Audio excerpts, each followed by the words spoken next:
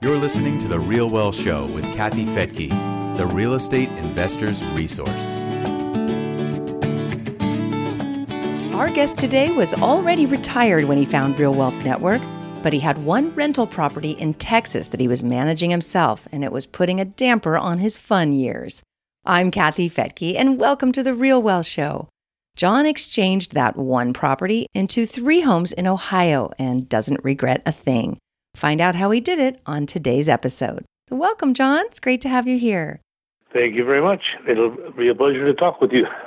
Well, you went through a 1031 exchange, which is somewhat complicated and can be stressful. So what tips do you have for our listeners on how to prepare for it and do it properly? Well, I came to do this essentially because we had owned a house in Texas for some time and have found out that if I sold it, had to pay the capital gains and then put the money into a CD, it really wouldn't be worth it. So that's when I started looking into 1031s. I started doing some research on that and ran across you folks, and then eventually ran into Joe Torre or into a conference with him, and that's really where I got my start in looking into 1031s. He was very helpful, and also all the information that you guys have on your various websites was helpful as well. So that's basically how it all started. Oh, good.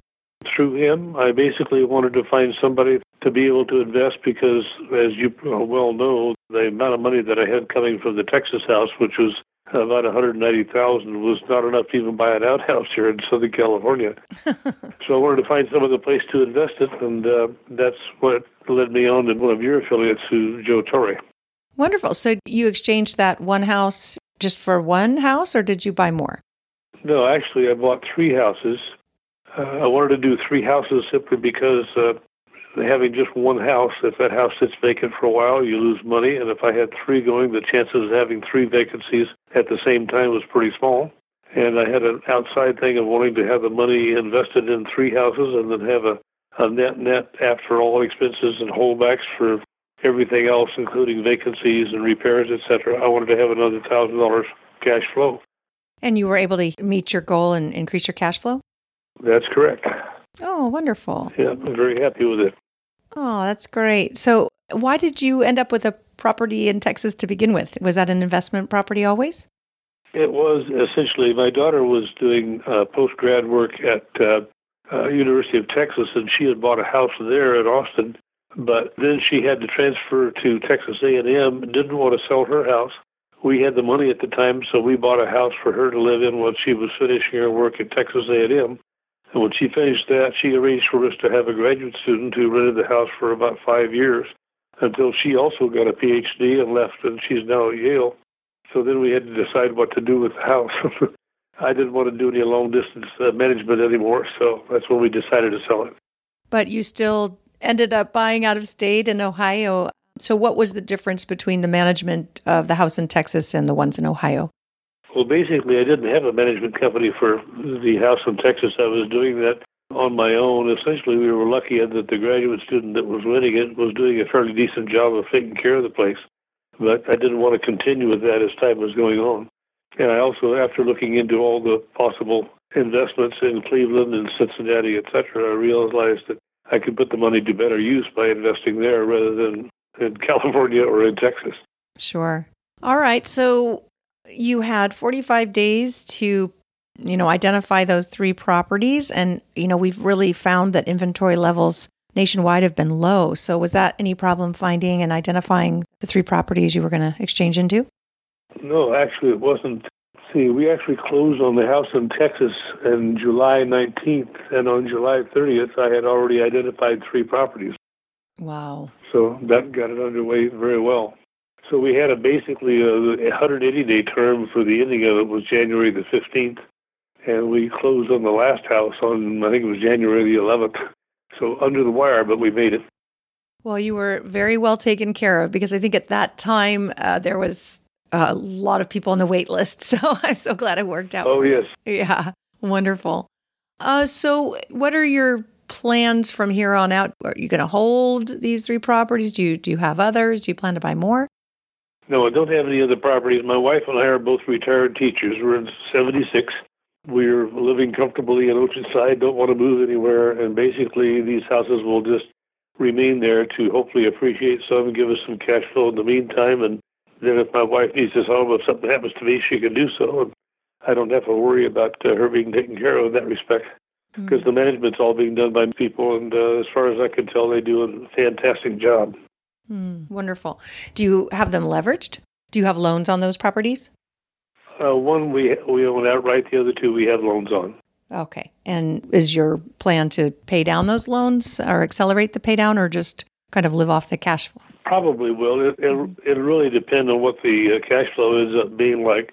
Right now we're still just at the point of getting things settled out, so that there's some various repairs that had to be done on them, and they weren't fully rented, but I had the rental guarantee, so that covered that. But now after they're all rented and going along smoothly, I'll get a chance to see what the cash flow is going to be like, and then probably plan on paying them down sooner than planned. Now, I bet if you went to your financial planner and you had told them what you did at age 76, you bought 3 properties in Ohio managed by somebody out there, I bet they would not recommend that. That is correct. So I did it anyway. Yeah. So, what would your advice be to, because I hear that a lot of people saying, if you don't want to be owning properties out of state. And that is true in most cases. It can be difficult. But if you know what to look for, what gave you the confidence to go against your financial advisor's advice? Well, I think the number one thing is when I went and visited Cincinnati, I basically spent the day there. And I was just fully impressed with everything that they did and everybody that I met. And then the follow-up conversations that I had with all of them back there just gave me that full confidence that they could do what they said they were going to do, and that they have certainly done it. I was impressed with her operation, and especially the quality of the rehabs that they do, and the management ability that they have, and the number of properties they have under management. All of those things led to me just being very comfortable with them, and so far I'm very happy. Wonderful. Okay, well, what advice would you give to our listeners who just maybe haven't taken that leap yet? Well, a lot of things to consider there. I think the number one thing is to be really very aware of all the requirements that are in the 1031 thing. I was lucky enough to have time to really study that quite well before getting actually involved in it. So as you know, with all the time constraints and other things that are built into it, it can be pretty tricky. One of the things that I found as a problem at the end of it all was because I had financed 2 of those houses, some of those things that were actually paid from the 1031 funds would not have been tax deductible per se. And so there may be ending up being some, quote, boot coming out the other end. Not very much, but there will be a little bit for such things as prepaid insurance or prepaid property taxes that are held in escrow by the bank. Those things supposedly aren't deductible, so then they supposedly don't qualify for the direct transfer of funds bypassing the boot. So little things like that they have to be aware of and look into very carefully. Yeah, very good. Okay. And with the 1031 company that you used, did they guide you along so that you didn't have to worry so much about making sure you made those deadlines and filed correctly and everything? Again, they were excellent. It was Assets Preservation Incorporated, API. Dino Champagne is the gal I originally was dealing with, and they were fantastic.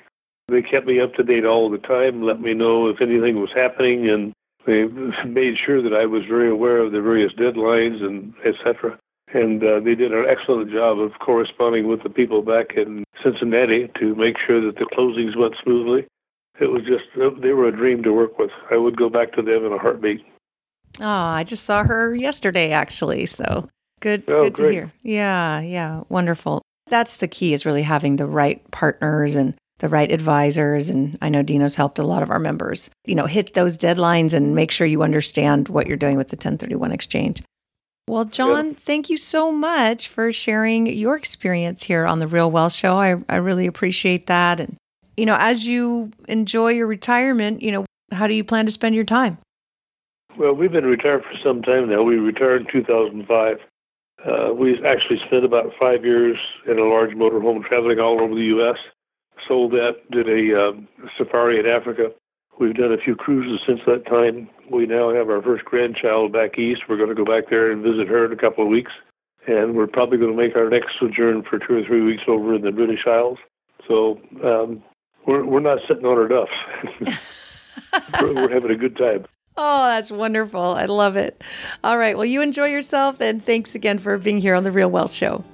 Well, you're welcome, Kathy, and thanks for having me on, and good luck to you. You guys seem to be doing a great job. Keep it up. And thank you for joining me here on The Real Wealth Show.